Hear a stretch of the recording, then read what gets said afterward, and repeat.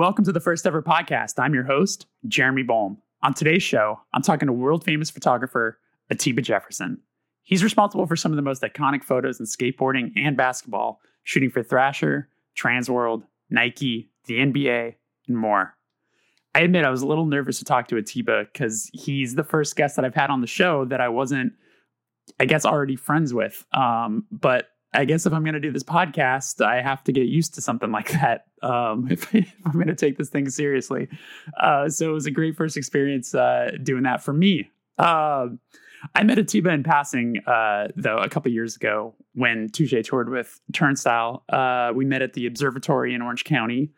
I'll never forget him coming backstage and everyone in the bands being just like so starstruck and thrilled. Like, dude, he was in the skate video game and all this stuff. And admittedly, I wasn't too familiar with him because I was never a skater kid. I was not coordinated or cool enough. I rollerbladed, as you'll hear me admit in this podcast. But yeah, it was really awesome talking to him. He's really, really sweet. We didn't even end up getting to the basketball part of his career because we just talked so much about punk and skating and how he got his start and all of this that we didn't even get that far. So I invited him back just another time whenever he's got the availability and if I'm actually still doing this, which I'm really hoping I will be, to just focus on the basketball part because can only imagine how interesting and exciting that journey is. So without further ado, I'm not going to take up any more of your time. Shout out to Brendan Yates for connecting us on this podcast. And thank you once again to Atiba for giving me some of your time. I know you're a very busy person and I hope you enjoy. This is the first ever podcast. Atiba, thank you so much for being here. Seriously. Thank you for having me, man. I am so excited to be here. So you were born in Colorado Springs, but you grew up in Manitou Springs. Is that what I understand? Yes, it's pronounced Manitou Springs, actually. Manitou Springs. And from what I understand, I have a few friends who are from or like live in Colorado Springs. It's like sort of like a secluded sort of hippie town, but it's not too far from Colorado Springs, right? Is that fair to say? Manitou, yeah. So Colorado Springs, and this is what I think has really helped me become who I've become. Including, I have an identical twin brother, which is a great reflection of myself because we're pretty identical in so many ways and in so many ways not. But we love like the same music. We love skateboarding. We love sports, video games, art, music. If he walked into the room, you wouldn't be able to tell the difference between us. We dress the same. But I personally think we don't dress the same on purpose. We just get a lot of clothes from Supreme, so we get the same clothes. Thankfully, shout outs to them for being so sweet. But we are so opposite in our attitude and energy, and I'm not saying that's a bad thing. I'm just like, whoa, he's so different from me, but we're weirdos in the sense that like we like really weird things. And I think that's coming from this secluded town that is filled with military. It's filled with hippies. It's filled with liberals and it's filled with like white. It's filled with white too, but also very right wing Christians. So our town of Manitou, when we grew up there, which was from 81 to we moved in 95, at first it was like a big hippie town. It was a nice town, but, it has 2 stoplights. You can count the cop cars at the cop station. But, it also really was conservative in ways. And when we were there, it was like, I would say it was kind of had a lower income side to it. And that's why we were there. Not like crazy hood, but just lower income, not like drug dealer on the block, but like we were on welfare and food stamps and things like that. But now that town is gotten gentrified and it's expensive to live there. And that's what's funny. I actually bought my mom a house there for Christmas, which I'm very proud to say I was able to do. And I wish I would have bought. Yes, the bucket list is pretty much checked off with that one. But I wish I could have done that probably 10 years earlier, because the price is a lot cheaper in Colorado Springs and Manitou Springs now. Wow, that's crazy. So what brought the family, like why there? Was your folks military related or? No. My mom and my father moved to Colorado Springs just as hippies. They were in upstate New York and just wanted to move there. But the interesting thing about it is that my dad left when I was about 4 and moved to Germany, and he wasn't in my life growing up. So my mom was just a single mom with these 3 kids. My mom is white, my dad is black. And, it's pretty crazy to think what she probably, looked like being this struggling single mom, being white with these 3 black kids, and what our society does, and looks upon people biracially. But it makes me think, man, she's just even, I never thought about this really the whole time growing up. And I read Phil Lynott's Mom Has a Great Book. Phil Lynott being the singer of Thin Lizzy. But she talks about, the way people looked at her because she had this half black son. And back in those days, she was kind of a freak and outcast. And, it makes me go, God, my mom, besides figuring out how to raise these 3 kids on no income, she really did a great job, probably mentally. And, the way I was raised, I was able to respect all cultures. She was a bartender at a gay bar. She loved Black culture, Black music. So for me, it was great because I was able to experience all these different things. Like my first concert she took us to was Peter Tosh, and I remember it barely. That was probably in Denver, I would say. She would go to a lot of shows in Denver, but, my mom saw all the greats. She saw Weather Report, Zeppelin, Bob Marley. She was, and she still is. She's alive right now. She's really amazing. And that's where I get my love of music from, is her, listening to records. She always had records around. Jazz, reggae was her big thing, but also like all the classics, Sabbath, and like I said, Zeppelin, so many things that later in my life. And disco is a big thing she loved, and soul and disco, which really became a big influence on me. So, I remember the day she brought the Specials record home. So there's a lot of these things that really formed me, the Police, and so many things that I love now that I got from her. King Crimson. It's like, you look at it and like, I look at her record collection. I mean, it wasn't taken care of well at all, but I've even taken like very deep, like dub, like Creation Rebel. I don't know if you know who they are, but Adrian Sherwood's the like original pressings of, like, how did she find these in Colorado Springs in 1983? Yeah, that was going to be a question. Was there a record store in that town, or did you have to go to? Oh yeah. Okay. Yeah. Budget Tapes and Records, and there was the competing one called Independent Records, and Independent Records didn't have the selection as good for underground as Budget Tapes and Records. Budget would do special order. So we would even special order SST and Discord stuff when we were really young. We I'm jumping all over the place. You're fine. This is good. Cut me off and rally me. But yeah, we were cooks at this Mexican restaurant. We picked up skateboarding and having a job at 13. Okay. And at the same time, we met a group of like punk rock skaters, and they turned us on to like punk rock and like, SST blasting concepts compilations and all the things that, became a big influence, Bad Brains, Minor Threat, the Ramones.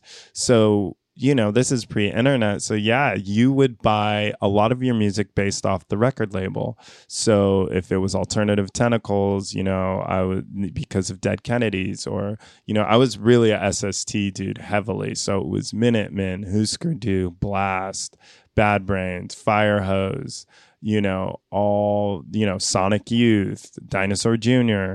So, and the cool thing about that is you would buy some of these records. I remember Husker Du being like, what am I listening to? Like, this is like weird hippie rock, this is like something my mom would like. Huevos, the later stuff. Yeah. As I say, their sound changed drastically. Like, same with the Minutemen. Yeah, same. Like the Minutemen, it was like, I bought, I forget what, Project March 2 or whatever it was, the later one. And that really was like, wait, what am I listening to? This is crazy. So just real quick. So this podcast is called The First Ever Podcast, and it sounds like you found punk and skating kind of like at the same time. Like they came kind of hand in hand. Whereas like I know a lot of kids who kind of grew up in the 90s. A lot of them found punk through skate videos or vice versa. It's like kind of absolutely that sort of a thing. So in that hometown is when you there was like a punk community already established there. So was there like a skate shop and record stores? Like it had all of that? Well, for us, there was this park called Acacia Park, which was really, really influential on me. All these things kind of happened at the same time. So about 15 minutes away in downtown Colorado Springs, we had a plaza that was perfect for skateboarding. It was like a stage. They'd have summer concerts for like local bands. And we would skate this stage and hang out at this park. And at the same time, the record stores were a block away. One was across the street. But at the same time, in our town, this group of they were punk rockers and the skinheads, not racist, but like just skinheads, like Iron Cross tats and, docks and flight jackets. They Sharps or... Yeah, they never claimed Sharps. They had their own gang name called the Ducky Boys from the Outsiders, but they were badasses. And some of them were skaters. Some of them, they all did these things. And it's so crazy because they would sell us records. And it sucks because I don't have a lot of these records because I sold them to get camera stuff for like nothing compared to, first pressing of Initium, Sam Hain. But they went away and I was like, whoa. I mean, and this was a big change for me in life because we were smoking weed with them. We were drinking beers, keg parties. We were the little kids that were like the 13-year-olds they would take to a hardcore show and like stage dive us. They would just toss us around the pit and stuff like that. And, they went away for a couple months and it was like, oh, where'd everyone go? And then they came back and I noticed everyone smoked a lot of cigarettes and didn't drink or smoke anymore.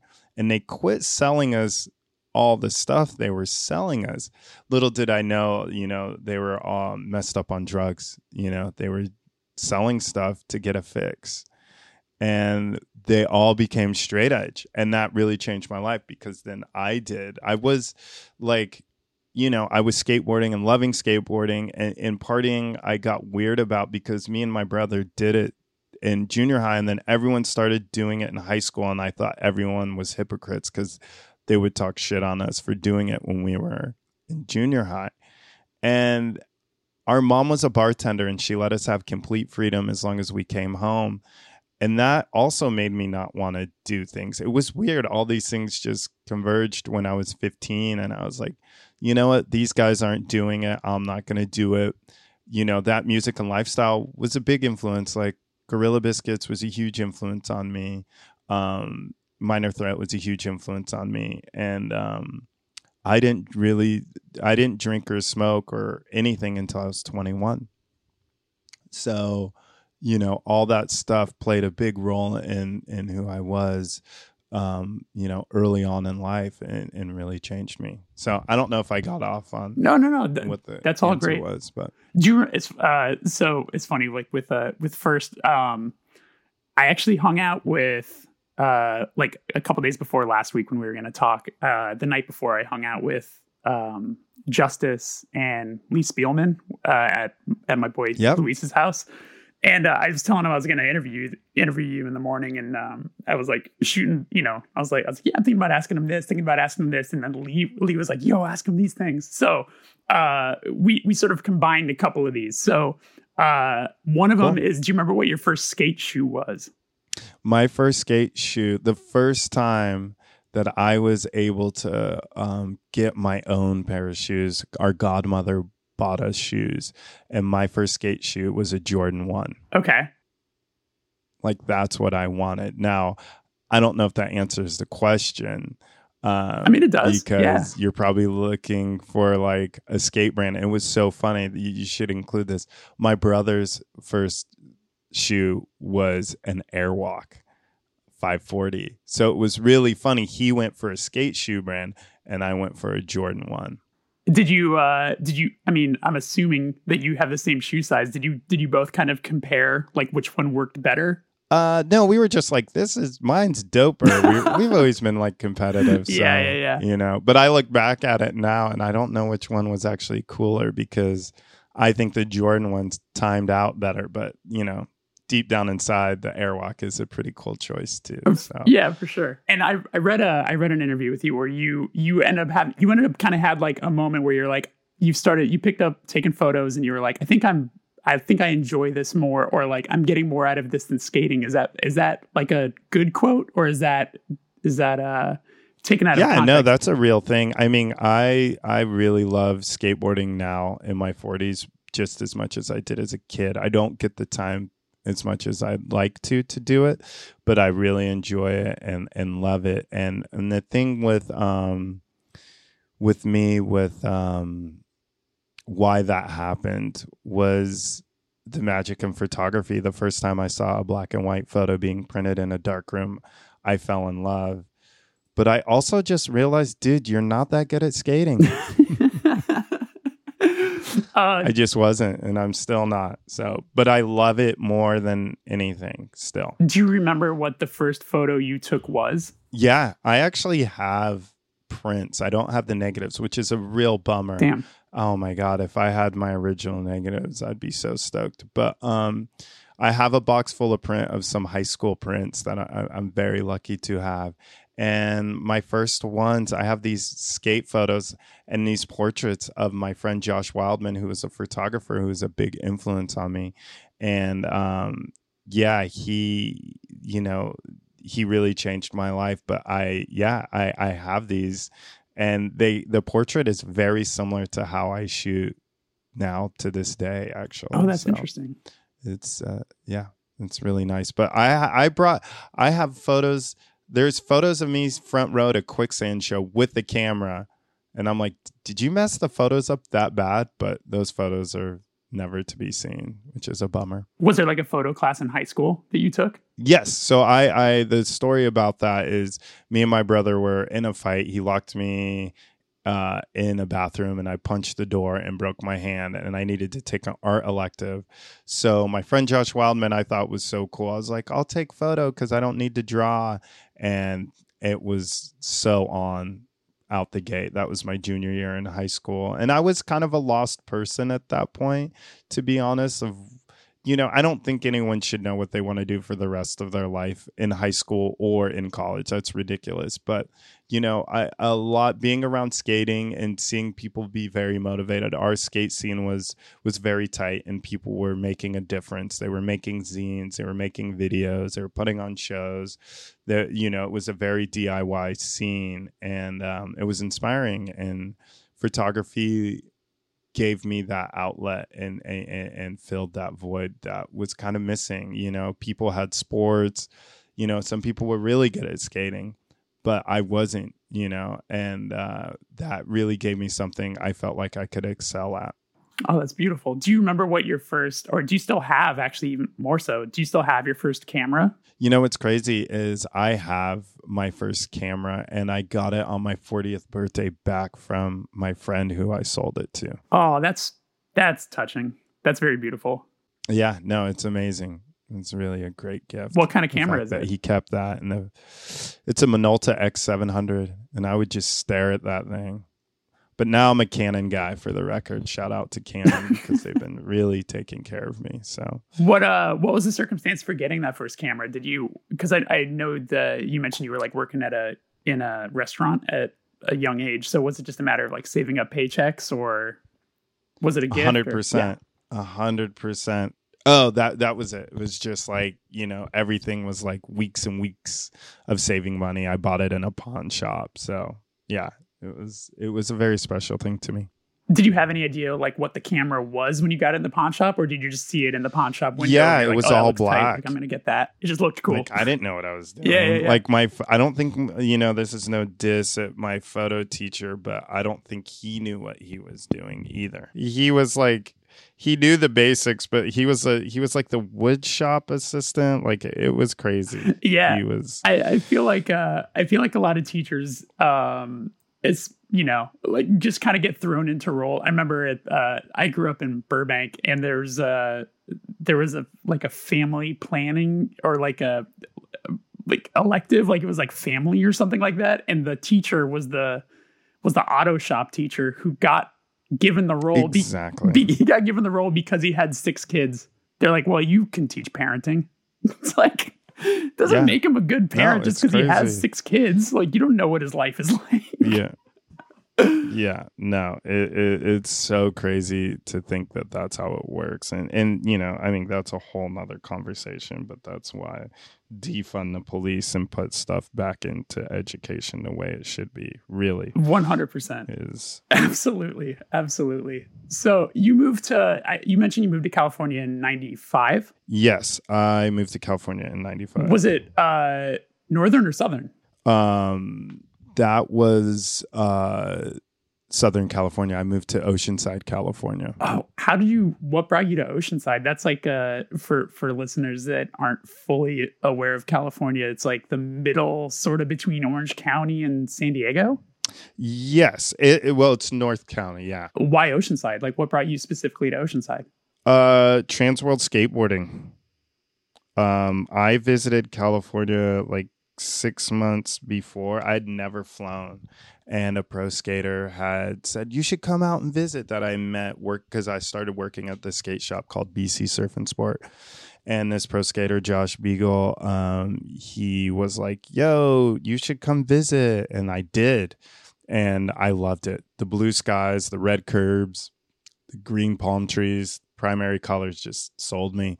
So I went back to Colorado and was like, I'm going to visit there one more time. And if I like it, it's good. And I had made a contact at Transworld and was sending photos to the photo editor, Grant Britton. And, it was just like, come visit. And I was like, dude, I'm moving there, and just packed up everything and drove out here with like not much money, not a plan to work at anything but like a 7-Eleven.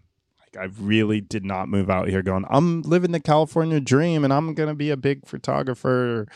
No, not at all. It was just, I wanted out. A lot of my friends, had moved to San Francisco for skating, and I was kind of like, if they do it, I can do it. So right. So it's funny. I was thinking about that when kind of thinking about this conversation, because punk and skate culture are so closely related. I've had similar conversations with people before where, like, with punk music, being in a band, it's like it's because the ceiling is so low, it takes like no effort to end up eventually meeting or playing with your favorite bands. It's like it's all pretty accessible.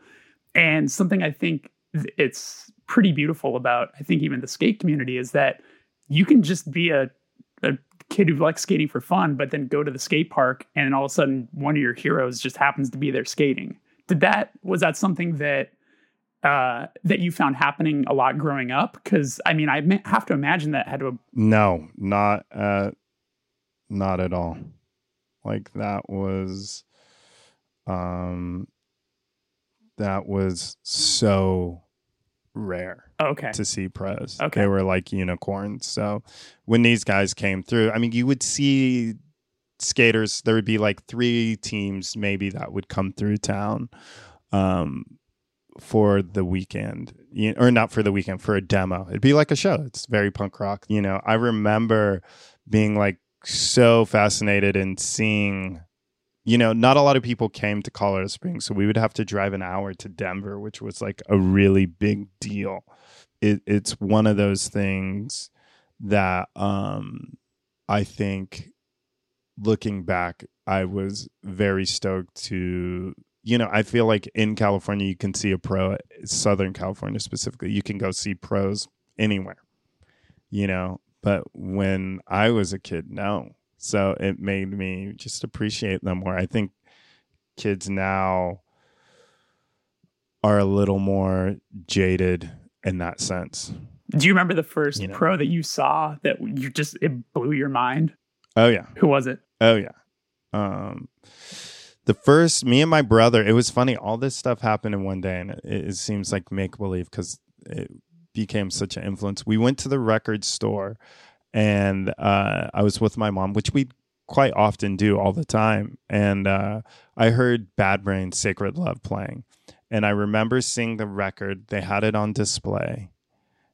And I remember just being like, whoa, Black people with this music, this sounds weird.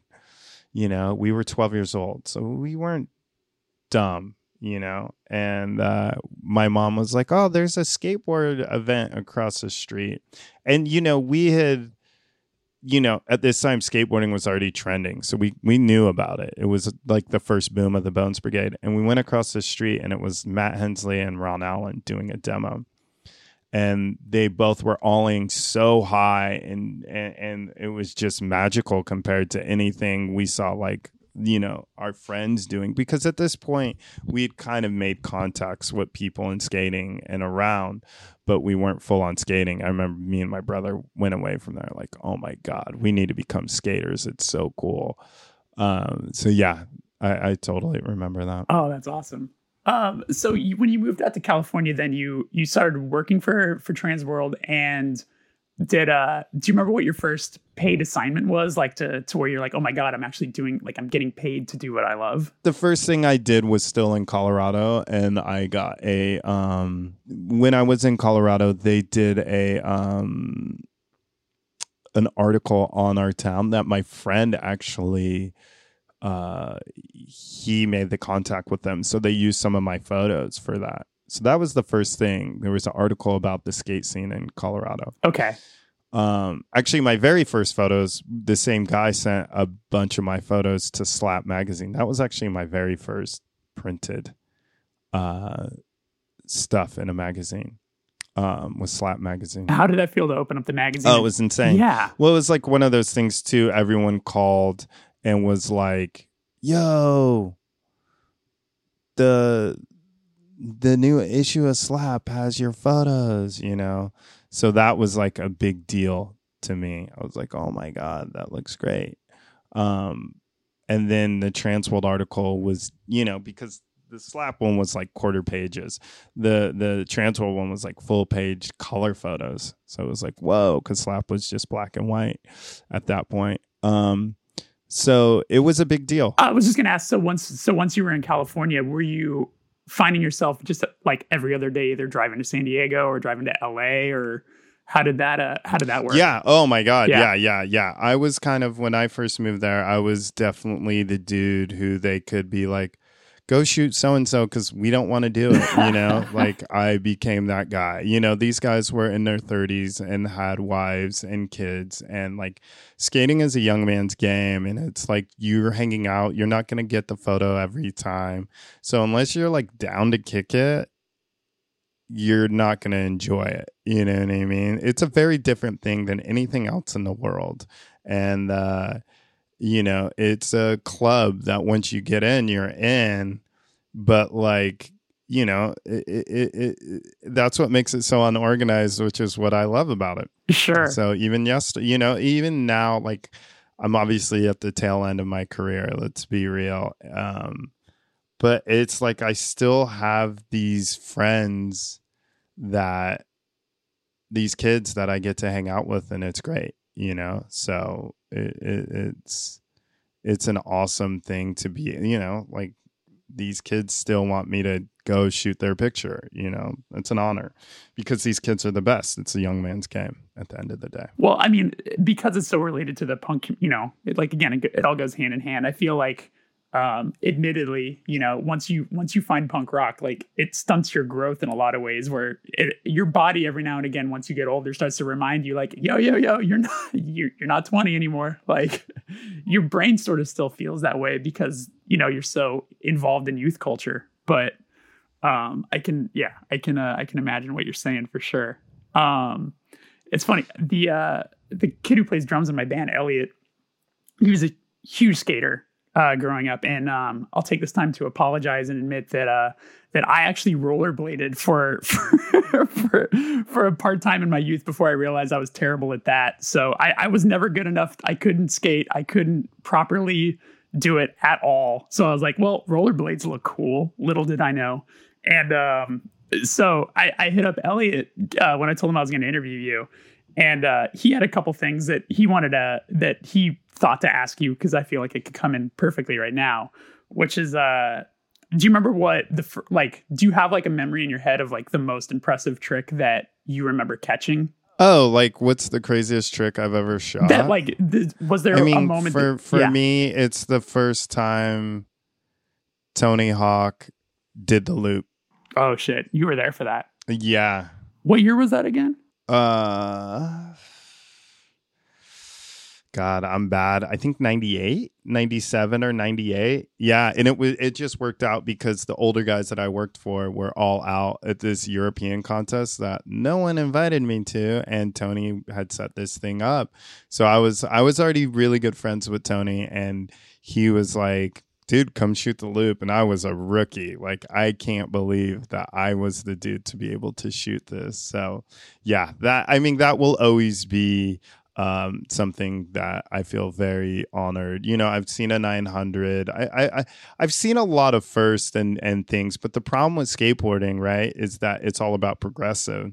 So like if someone skated a 20 stair handrail, now kids are skating 23. So what you thought was the gnarliest thing in 1995 is a joke in 2020. Right. So, you know, there are those moments. I have a ton of them. Just, I think really what it is not necessarily the trick at times. I mean, I just shot this guy, Nigel Houston, backtail 18. That was insane, you know? So we're seeing the progression get so out of control. But at the same time, it's pretty amazing that, you know, the people that I shot over time have aged and become great still, and their influences still talked about.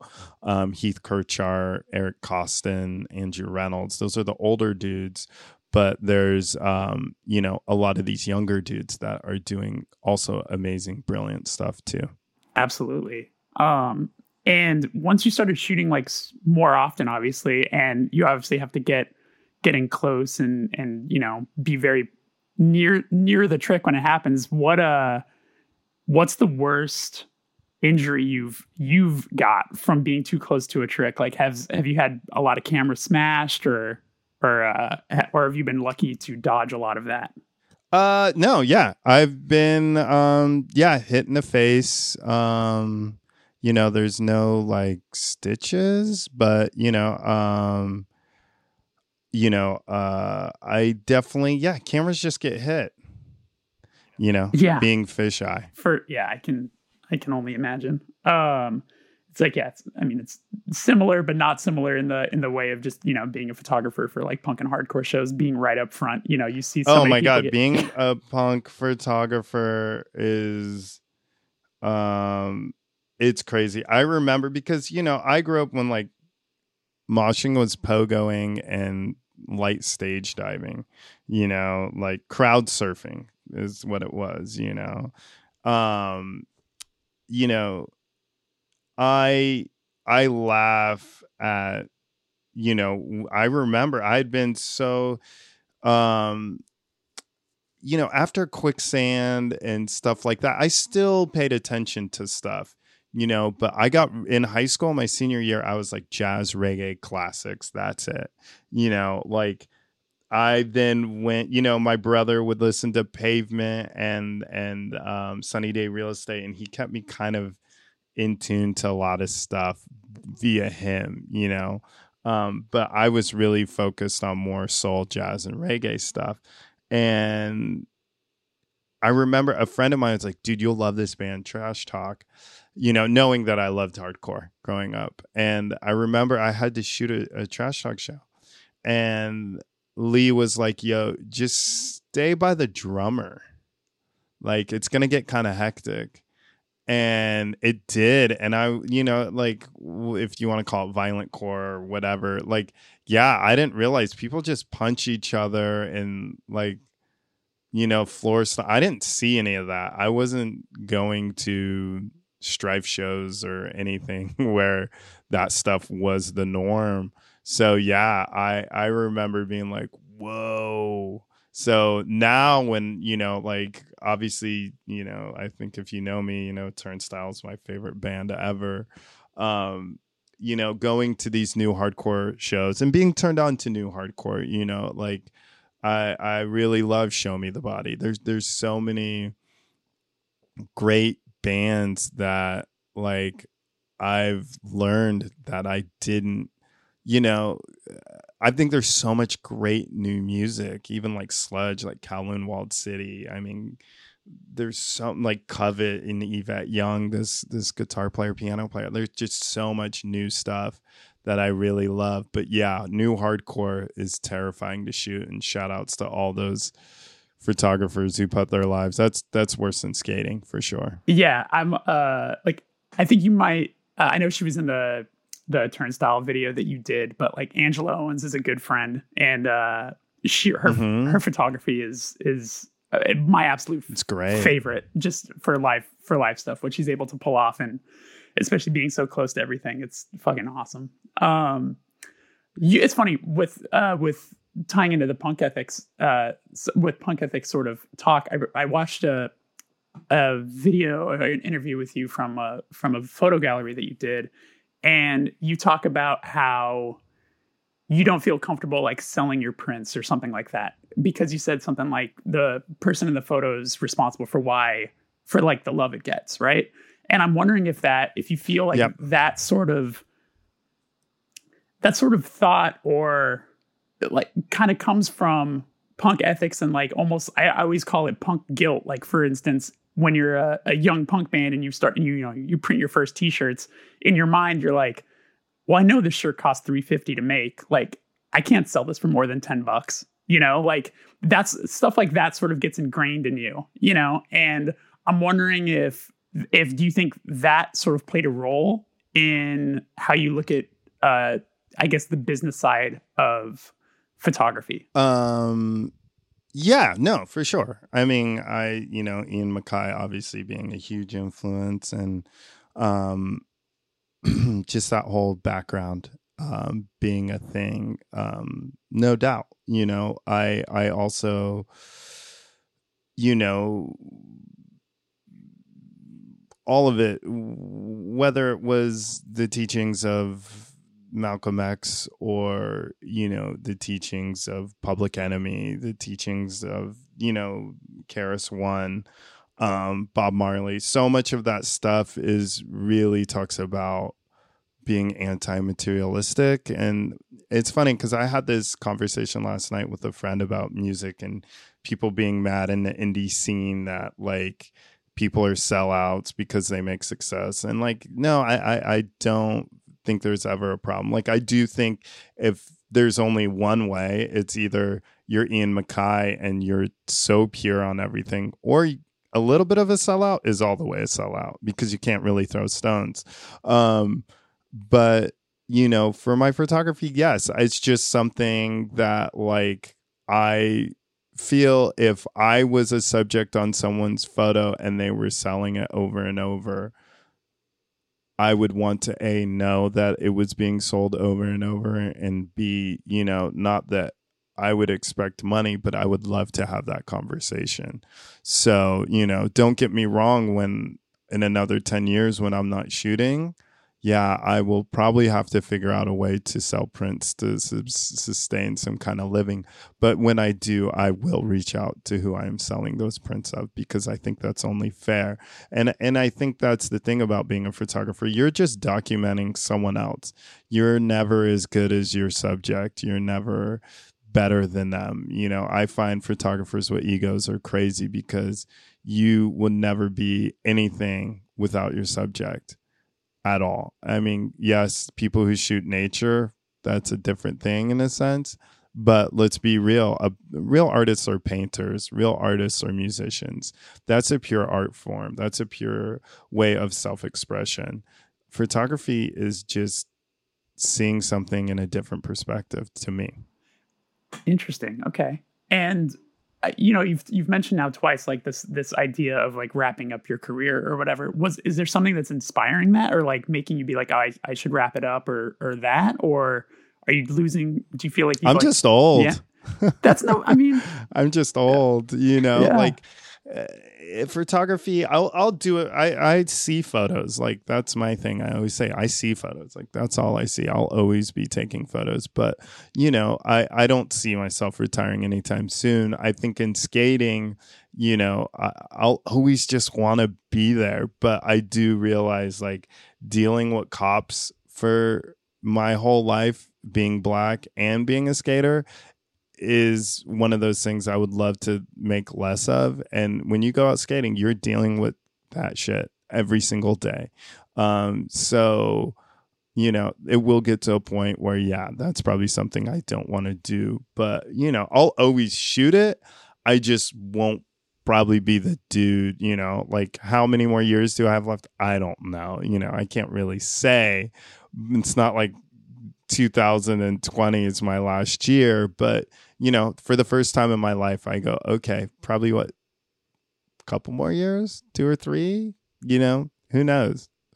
I'll do it always, but like when I do things, I want to be the best and do the best at what I can do. So, and I'm still doing that in skating. Like I'm not the best at all. I'm not as good as I used to be, but I do still really contribute to what's going on in skating. So I don't want to just kind of do it. And if I do, I want to let it known that this is the way I'm going to do it. I don't want to just kind of fade out. And I know like recently recently as in the last couple of years, you've been doing music videos. Is that something that interests you a lot? Is that something like you want to pursue more of? Or is that just like, oh shit, I could do this. I'm going to. No, that is just projects with friends who ask me. I only, the Soccer Mommy video was the first thing that I did that was outside of my friend group. And it was really awesome. She's great. She's an amazing musician. And that was an awesome opportunity. But, that's not really where I'm trying to go full time. Well, you've crushed it with those. I mean, the Turnstile video is awesome. Thank you. I think the ones I know the most are the Turnstile video and the American football video. But the last question, how I like to wrap up each episode is, you may have already answered this, maybe not, but do you remember the first moment that you had where it hit you that you were doing what you've been working towards? Wow, I'm actually doing it right now. Do you remember what that moment was? Yeah. I mean, there's multiple ones, in someone's career, I would say. I think the first one is I remember being on the first trip with pro skaters and being like, oh my God, I'm on a trip with Eric Costin. That was amazing to me. Your first trip in skating is the one where you feel like you made it. And then after that was the first time I had money in my bank account that was saved. That was, more money than I'd ever seen in my life. And, always the first check. But just when you know that this is something that I worked in a restaurant, I worked retail. So, those are things that if you're, I wasn't trying to be a cook. So working in a restaurant wasn't something I dreamed about. When I worked at a skate shop, that was something I dreamed about. I didn't feel like I was really going to work. I mean, the reason I didn't like going there was because it took away from me taking pictures and skateboarding. But I still rather go there than the restaurant. And now, I always say, if you do what you love, you're never going to work a day in your life. So for me, going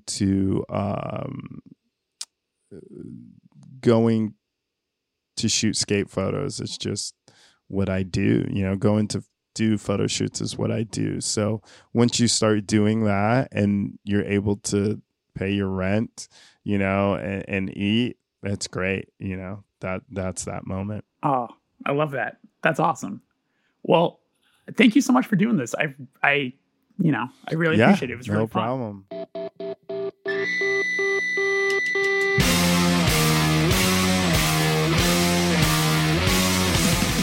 Well, there it is. Thanks so much for listening. If you enjoyed this podcast and you'd like to help support the podcast, please share it with your friends, post about it on social media, or leave a rating and review on the Apple Podcast page to help the show just kind of get more visible to other listeners.